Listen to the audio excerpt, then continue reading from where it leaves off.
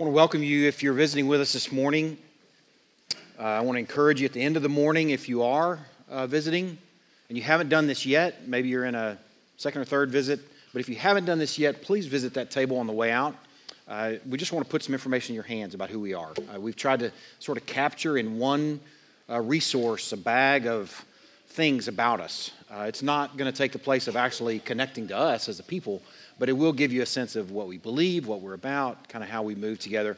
I think we're still doing a little gift card in there also to Chick-fil-A, so you can't, a little enticement there. You can't go today, obviously, but maybe this week you could go and empty that bag and have a meal on us and just kind of take a look at who we are. So we're glad you're here. Let me share with you also, someone brought this up to me recently, that it helps sometimes to sort of just kind of go back, and folks that are here every week kind of know all this. I'm Ben McGraw. I'm the guy that's usually doing this, not the only guy. This pulpit is open to a handful of men in our body that preach regularly, but I'm the guy that's usually up here. And we largely, not completely, but largely preach expositorily, meaning that we move through a book of the Bible. We do have topical series from time to time, but for the most part, we are moving through a book of the Bible. I think we spent 8 or 9 years in the book of John, 3 or 4 years in the book of Hebrews, a couple years in Ephesians, about 6 months in Job, and now we're in the book of Matthew this morning. So if you're kind of wondering where we are in the Bible, we find that if you go to the Bible and just try to figure out what it's saying, what God is saying to us through the Word, what it actually means, then we find that in some crazy way that He ends up ministering to us in a way that's really surgical. Like I hear from different families and different individuals how a sermon that wasn't about what you're going through was what God used to bring a medicine, a balm that you may not have gotten had we just entered this room dealing with a topic. So there's nothing in the world wrong with topical preaching, but it's something that we sort of lean in the direction of expository preaching. So we'll be in the book of Matthew this morning. I'm going to begin in prayer, but I want to just encourage you first with a thought. I want you to think back to the last time you were hungry. If you're like me, you really have to think about it. Because, man, I stay in front of it. I don't want to get hungry. I had to think about it when I was going to ask this question. Monday, this last week, no, Tuesday, I think, was the last time I was hungry. But it had been some time before that. I went to an appointment about 8:39 in the morning. I'd had breakfast. Went to an appointment about 8:39 in the morning and didn't get to eat lunch until like 2 o'clock. And I thought I was going to die. I mean, I really thought I was going to die. But I'm sharing my embarrassing truth about I don't go without food very much for the purpose of maybe you can connect to a time when you went without food or you were, for whatever reason, self-imposed. Maybe it was fasting for spiritual purposes, prayer purposes. Maybe it was a time where you just couldn't get food for one reason or another, traveling or something like that. What I want you to do is connect to sort of that feeling, that deep pit in your stomach where you're like, man, that's empty in there. The thing is groaning and making noises, and your body's telling you need to find food. You might even be able to connect to some emotions that you had at the time. And you've got this deep feeling in here of this emptiness, but you might be able to connect to maybe some anger even. That's where the term hangry comes from. I mean, when you get hungry so bad you get angry, you might be able to think back to some of those emotions and how you responded to your hunger. And I want you to keep those thoughts and maybe connecting to some of those emotions in view as we move into our message this morning. So let's pray. God, we are thankful for our time together. I'm just putting it in front of you, anticipating you to show up and do something great, Lord. I'm thankful that we began the morning with hands out and open, Lord. I pray that we will keep that disposition in the receive mode this morning, that we will be ready to hear from you. Lord, I pray that in some ways that you will foster and create in us a hunger that we can't have on our own, a hunger for you, and a hunger for your Son, and a hunger for this story. Lord, we beg for those things this morning. Lord, also this morning I want to pray for another pastor in another church in our community. I want to pray for Randy Daw and his church. Lord, we just want to lift them up this morning, knowing what Randy's going through with his brain tumor. Lord, we entrust him and his family to you. Lord, we ask you that if it's your will, we recognize that you are able to heal in a moment, in a blink. Lord, we ask you to heal this man and restore him to the work.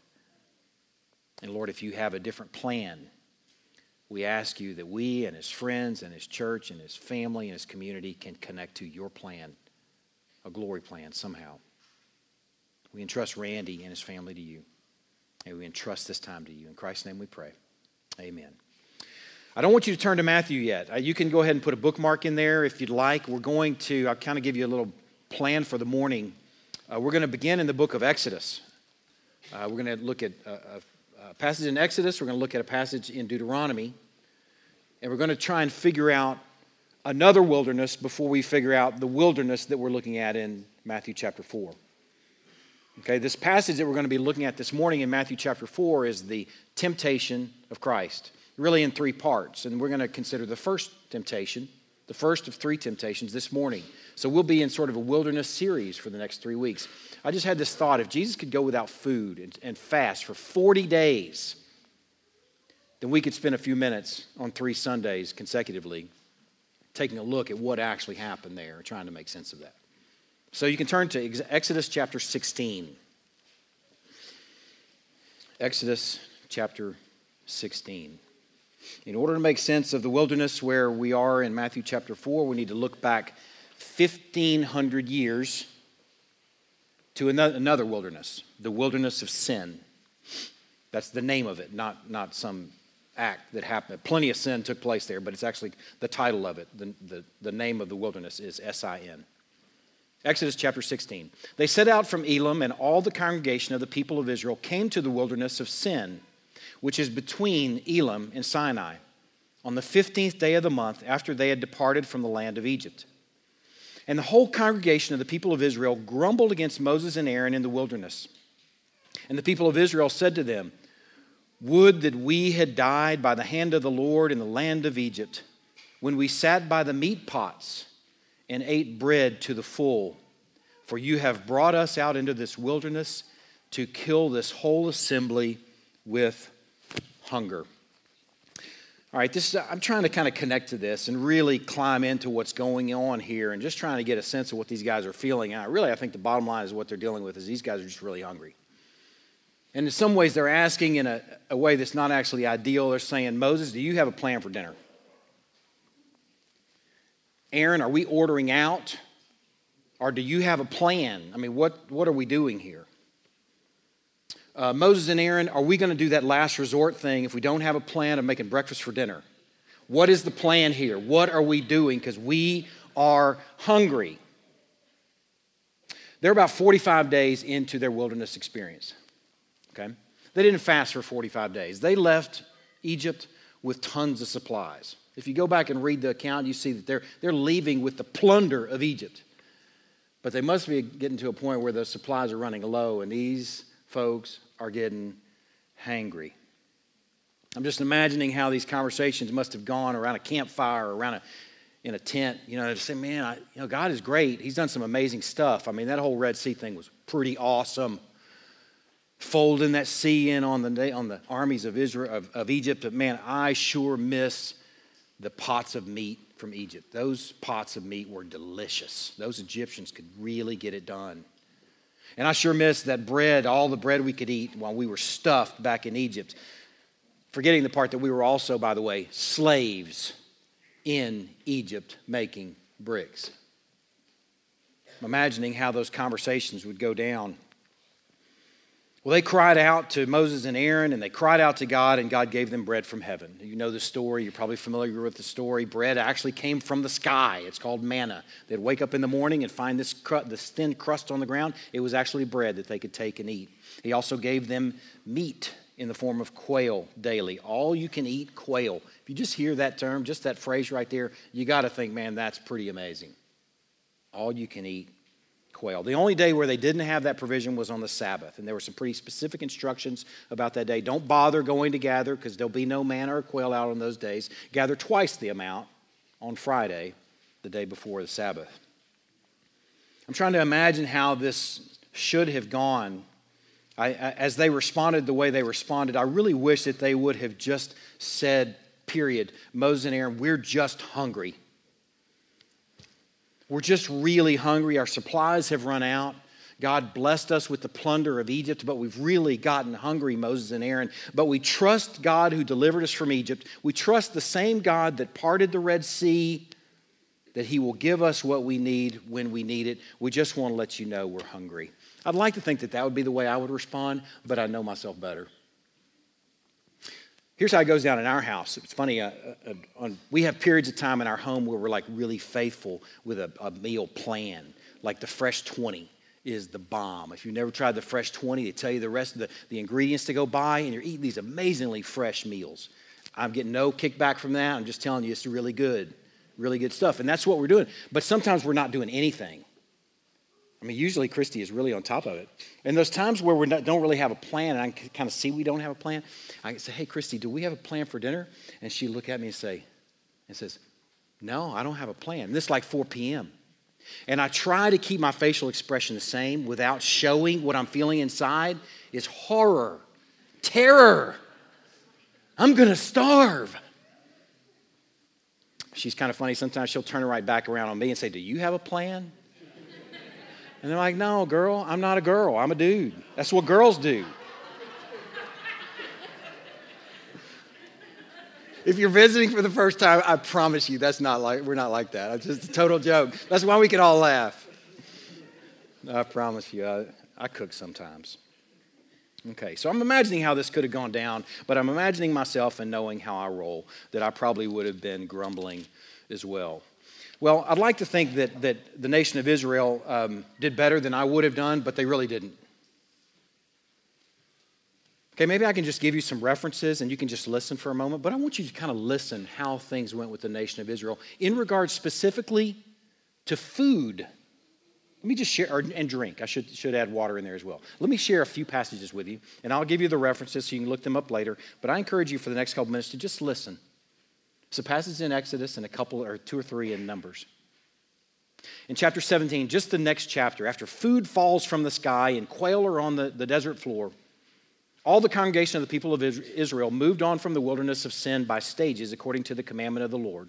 And they camped at Rephidim, but there was no water for the people to drink. Therefore the people quarreled with Moses and said, give us water to drink. And Moses said to them, why do you quarrel with me? Why do you test the Lord? But the people thirsted there for water. And the people grumbled against Moses and said, why did you bring us up out of Egypt to kill us and our children and our livestock with thirst? Okay, first it's food. Now we're dealing with water. Let's see how the rest of this goes down. The book of Numbers gives us some windows into how this unfolded, what it was like for the nation of Israel and how they moved. And here's a couple of passages in the book of Numbers. First in Numbers chapter 11, verses 4 through 6. The people start complaining. It says, the rabble was among them, had a strong craving. And the people of Israel wept again and said, oh, that we had meat to eat. We remember the fish we ate in Egypt that cost nothing. The cucumbers, the melons, the leeks, that's a food, the onions and the garlic. But now our strength is dried up and there's nothing at all but this manna to look at. This food that fell from the sky to look at. Man, these guys have a whole menu that they're recalling from Egypt. A few chapters later in chapter 14, beginning in verse 1, then all the congregation raised a loud cry and the people wept that night. And all the people of Israel grumbled against Moses, and the whole congregation said to them, would that we had died in the land of Egypt, or would that we had died in this wilderness. Why is the Lord bringing us into this land to fall by the sword? Our wives and our little ones will become prey. Would it not be better for us to go back to Egypt? And they said to one another, let's choose a leader and go back to Egypt. Hopefully you're seeing a theme here. It's not just in regards to food, but it's especially in regards to food. In this case, it has to do with their concerns about safety. Toward the end of the book of Numbers, in chapter 21, it says this. When the Canaanite king, the king of Arad, who lived in the Negeb, heard that Israel was coming by way of Atharim, he fought against Israel and took some of them captive.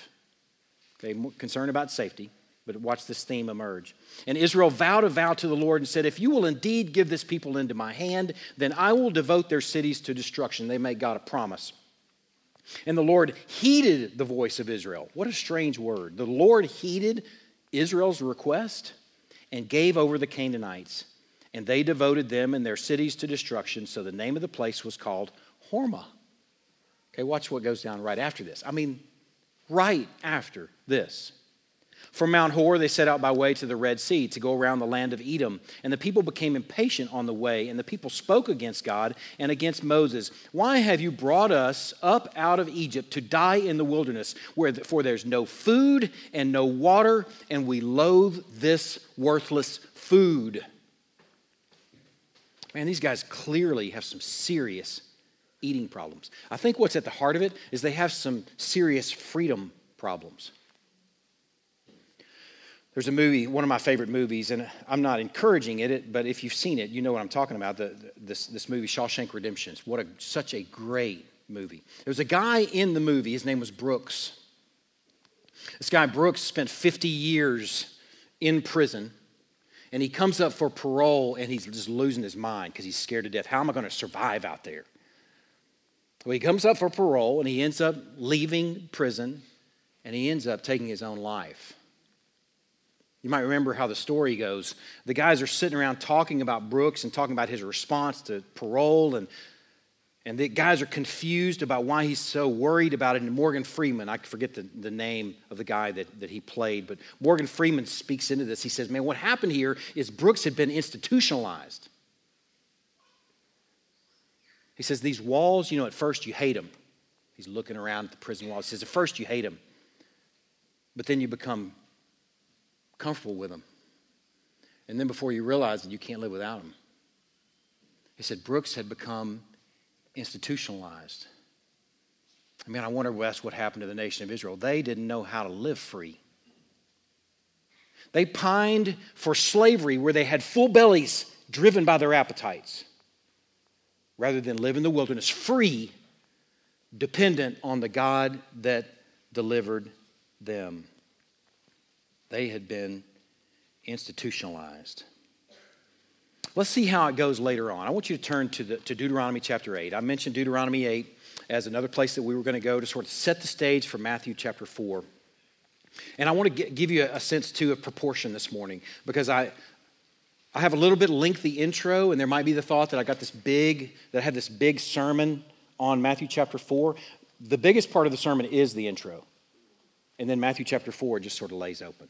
So I want you to stay with me before we get to Matthew chapter 4, and you'll appreciate it when you did. Deuteronomy chapter 8. Let's fast forward to the end of the wilderness wanderings. Those passages that I read just now were excerpts from the wilderness experience. The nation of Israel was not doing good with food. They were not doing good with trusting God for His provision on His time, in His time, and on His terms. So let's see what happens at the end of their wilderness wanderings. The book of Deuteronomy is written just before they go into the promised land. And let's see what Moses has to say in chapter 8, verse 1. He says, the whole commandment that I command you today, you shall be careful to do, that you may live and multiply and go in and possess the land that the Lord swore to your fathers. It's like He's giving them marching orders as they go into the promised land. He says, you shall remember the whole way, a nice connection to Clint's encouragement this morning. Remember the whole way that the Lord your God has led you these 40 years in the wilderness, that He might humble you, testing you to know what was in your heart, whether you would keep His commandments or not. And He humbled you, and He let you hunger. Okay, I want you to just kind of camp out on that. Those three words. He let you hunger. And He fed you with manna, which you did not know, nor did your fathers know, that He might make you know that man does not live by bread alone, but man lives by every word that comes from the mouth of the Lord. Okay, He let them hunger, and He fed them with manna to teach them. Specifically, He says, that He might make you know that man does not live by bread alone, but man lives by every word that comes from the mouth of the Lord. Okay, we fast forwarded to the end of their wilderness experience, and he's calling them in this first verse to obedience. He's calling them in the second verse to remember, and then he adds in why. Why did God let you hunger, Israel? Why did he let you hunger and then experience food falling from the sky? He did this to humble them. It was purposeful. He was not just messing with them. He did this to humble them, it says. He did this to test them whether or not they could obey him. And third, he did this to teach them that man does not live by bread alone, but by every word that comes from the Lord. He's teaching them to trust God so much so that his words are more valuable than actual food. Man, what a great picture. He's teaching them to trust God so much so that his words are more important to them than food. He's teaching them to trust them by ordaining seasons without. Can you see where we're going this morning? He's ordaining seasons of lack, seasons of without, ordained seasons of hunger, so that he could make them know that they should live by his very words more than by bread. Man, I'd like to think that at the end of this wilderness experience that this charge from Moses was really effective. I'd like to think that, man, as they go into the promised land, as they finish the rest of the Old Testament, that, man, they really turned the corner and they were handling food well, they're handling trusting the Lord well, they're handling their appetites well. But let me just kind of summarize the rest of the Old Testament for you in this statement. Israel didn't do very well with these tests and ended up in exile. Most of them, exile to Assyria. The rest of them, exile into Babylon. They didn't handle this charge well. They didn't handle this notion of trusting God well. And it really shouldn't be a surprise to us. Because if we can believe that Israel's story is connected to the human story, then you realize Adam and Eve did the very same thing. They didn't do anything different than we would have done and do anything different than Adam and Eve actually did. Man, Adam and Eve, they weren't even hungry. Think about this. They're surrounded by a garden full of trees of fruit hanging from every branch of every kind imaginable. And they too had food problems. And they weren't even hungry. Israel didn't obey God, and they too were exiled, just like Adam and Eve from the garden. They were exiled from the promised land. Man, here's what's hit me. Here's what's hit me, and it sort of sets up this morning for Matthew chapter 4. And you can go ahead and turn there. And go ahead and turn, because I want this statement, and I'm going to turn there too. Because I want this statement to hit you as we're landed now in Matthew chapter 4. Adam and Eve need a new eater. Israel needed a new eater, a new and better eater. Someone who could live on more than bread alone, who hears and obeys and trusts every word that comes from the Lord. Enter Matthew chapter 4, beginning in verse 1. We're just looking at the first 3 verses today. Then Jesus was led up by the Spirit into the wilderness to be tempted by the devil. And after fasting 40 days and 40 nights, he was hungry. And the tempter came, and I said 3 verses, actually 4. And the tempter came and said to him, "If you are the Son of God, command these stones to become loaves of bread." But he answered, "It is written, man shall not live by bread alone, but by every word that comes from the mouth of God." Okay, first of all, Matthew is taking us to this Old Testament story of Israel and their problems with food. If you don't see the parallels, let me just kind of help just draw a couple out. 40 years in the wilderness, 40 days in the wilderness. The same Spirit does what he does. The same tempter also. The same tempter that duped Adam and Eve in the garden. The very same tempter that duped Israel with their food and appetite issues is the very same tempter that leads him into the wilderness. And he's here tempting him with food sin, more food sin. He says, "You're God the Son. You don't need to be hungry. You're God." He reminds him, calling him the Son of God. Man, you don't need to be hungry. Just turn these stones into food. You don't need to wait on your Father's provision. Just go ahead and bypass him. You're God after all. Be like the God that you already are. But we have the same Spirit involved. We have the same tempter involved. But we have a very different son involved in this case. With this food scenario, we have a very different son. He's fasted 40 days. He is far hungrier than Adam and Eve. He's far hungrier than freshly delivered Israel. Man, and just consider this. He was actually hungry. There's a beautiful passage that connects to this notion that though he was in the form of God, he did not count equality with God a thing to be grasped, but he emptied himself by taking the form of a servant, being born in the likeness of man, and actually being hungry. Man, 40 days and 40 nights. I asked you to consider the last time you were hungry. I've never fasted for extended periods of time, and I have to confess to you, I don't recall that I've ever fasted for spiritual purposes before this morning. I'm just talking a morning, so don't like, oh, look at him. I'm like embarrassed to share that. Like I didn't eat breakfast, okay? The longest I've ever gone without food was not on purpose. I was in a training event, a training exercise in the Marine Corps in the high desert of California. I went 5 days without food. Not something I could have done on my own. It was something that was forced on me. Now, imagining the torture of a very real human, very much God, but very much man, absolutely man, experiencing 40 days of hunger and feeling those pangs that we feel, a sympathetic high priest able to understand and feel the feels that we felt, was very much hungry. And he responds this way in a simple but unwavering response. He revealed that while being as tempted as any man would be, he was doing what no man could do. The way he responded is he's responding in a way that no man could respond, that no Israel could respond. He's saying no when all others have said yes. We've got to really enjoy that he said no where all others have said yes to Satan's best attempts, and all that on an empty stomach. A 40 days empty stomach. I think we have our new and better eater right here. Amen? So we'll make sure everybody's kind of tracking. We have our new and better eater right here in the person of Jesus Christ. All right. So I've got 3 application points. I told you it was going to be a brief exposition once we get to Matthew 4. The first application point is Matthew's point must be our point first and foremost. Matthew's making the point in this old ancient gospel, this 2,000-year-old gospel, that Jesus was faithful where Israel failed. Jesus was faithful where Adam failed, if you wanted to pan out.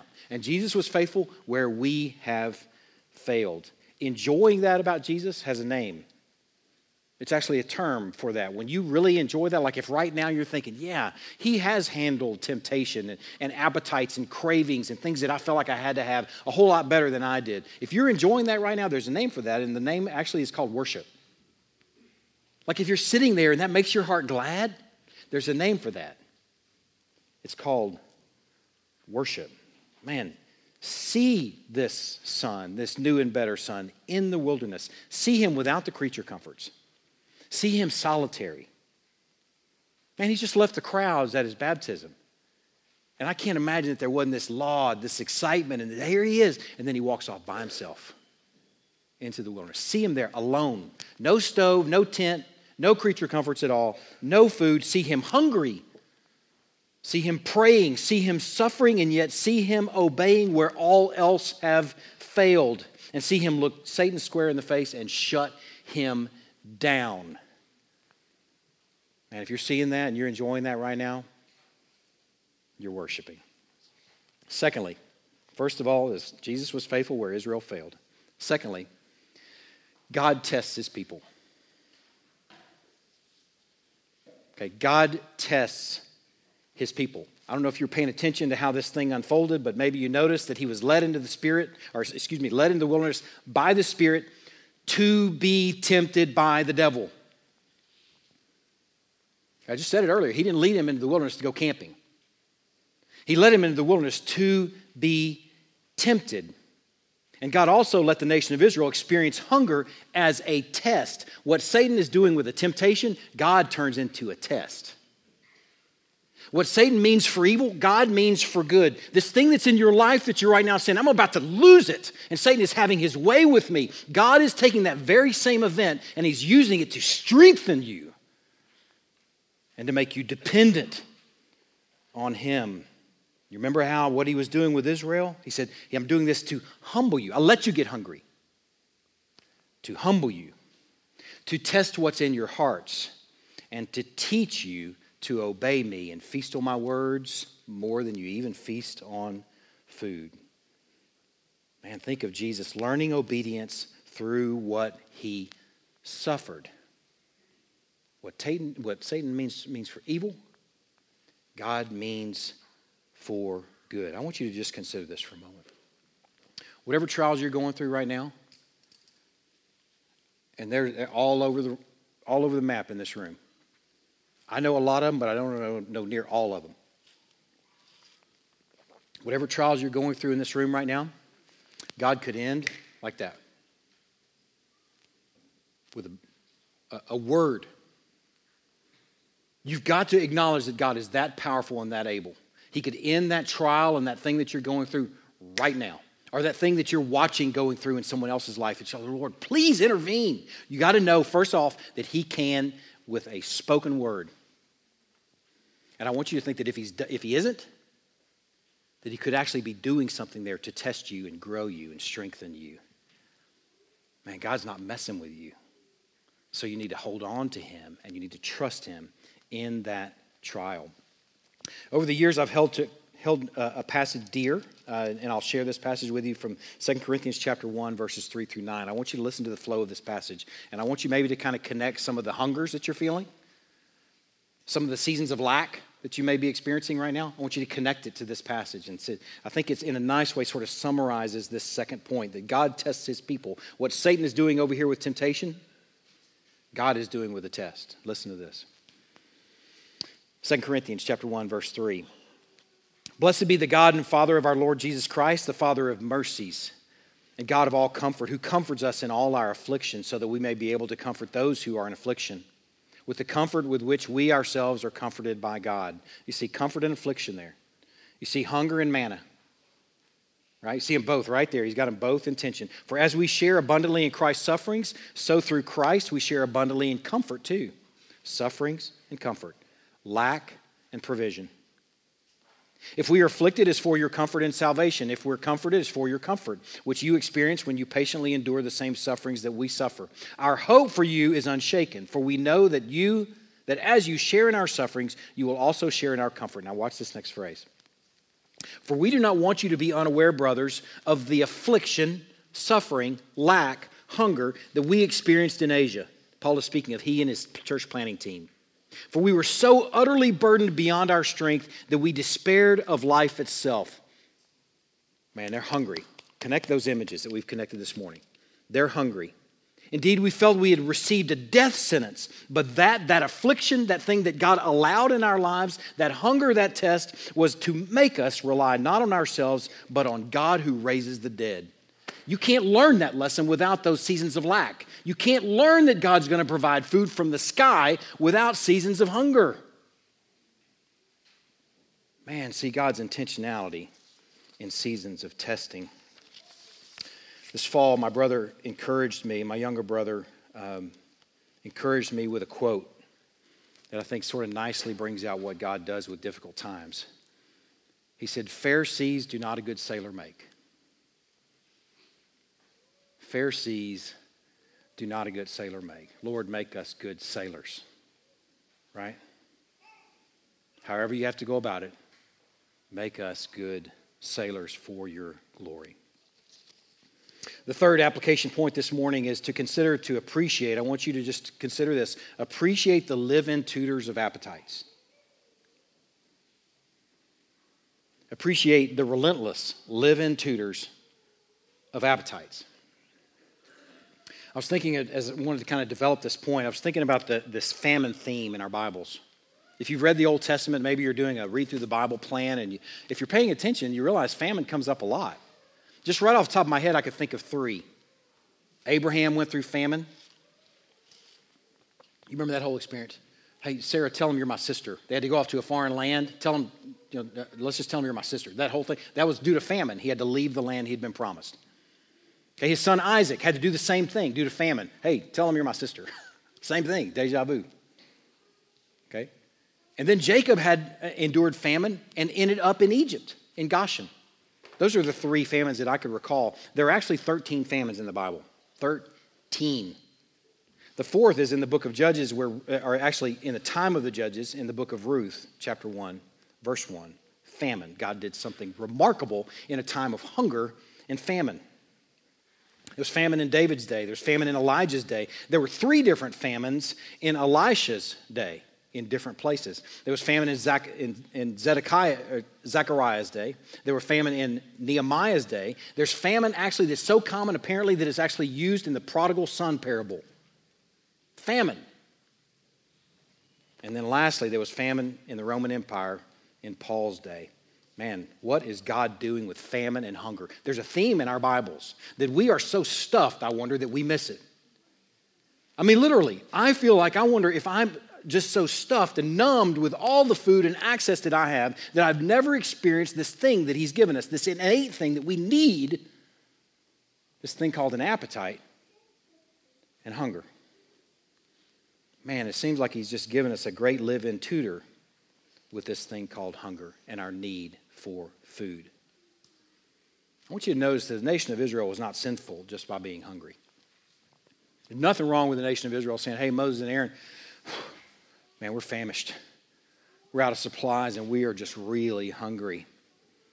And they weren't sinful, thing that you need that helps you.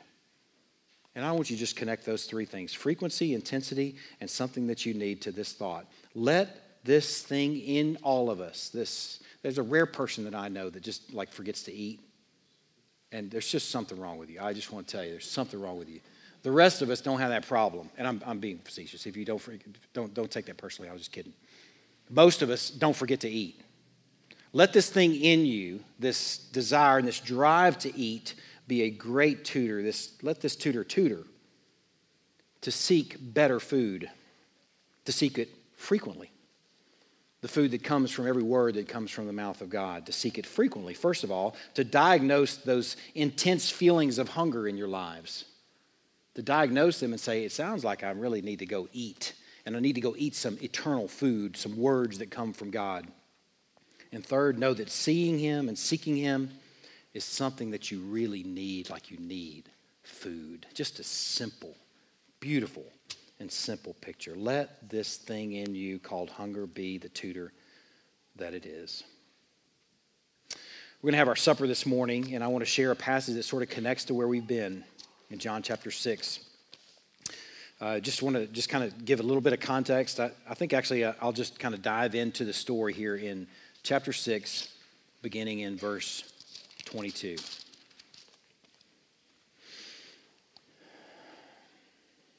Jesus has just fed the multitudes. Okay, they're full of loaves and fishes.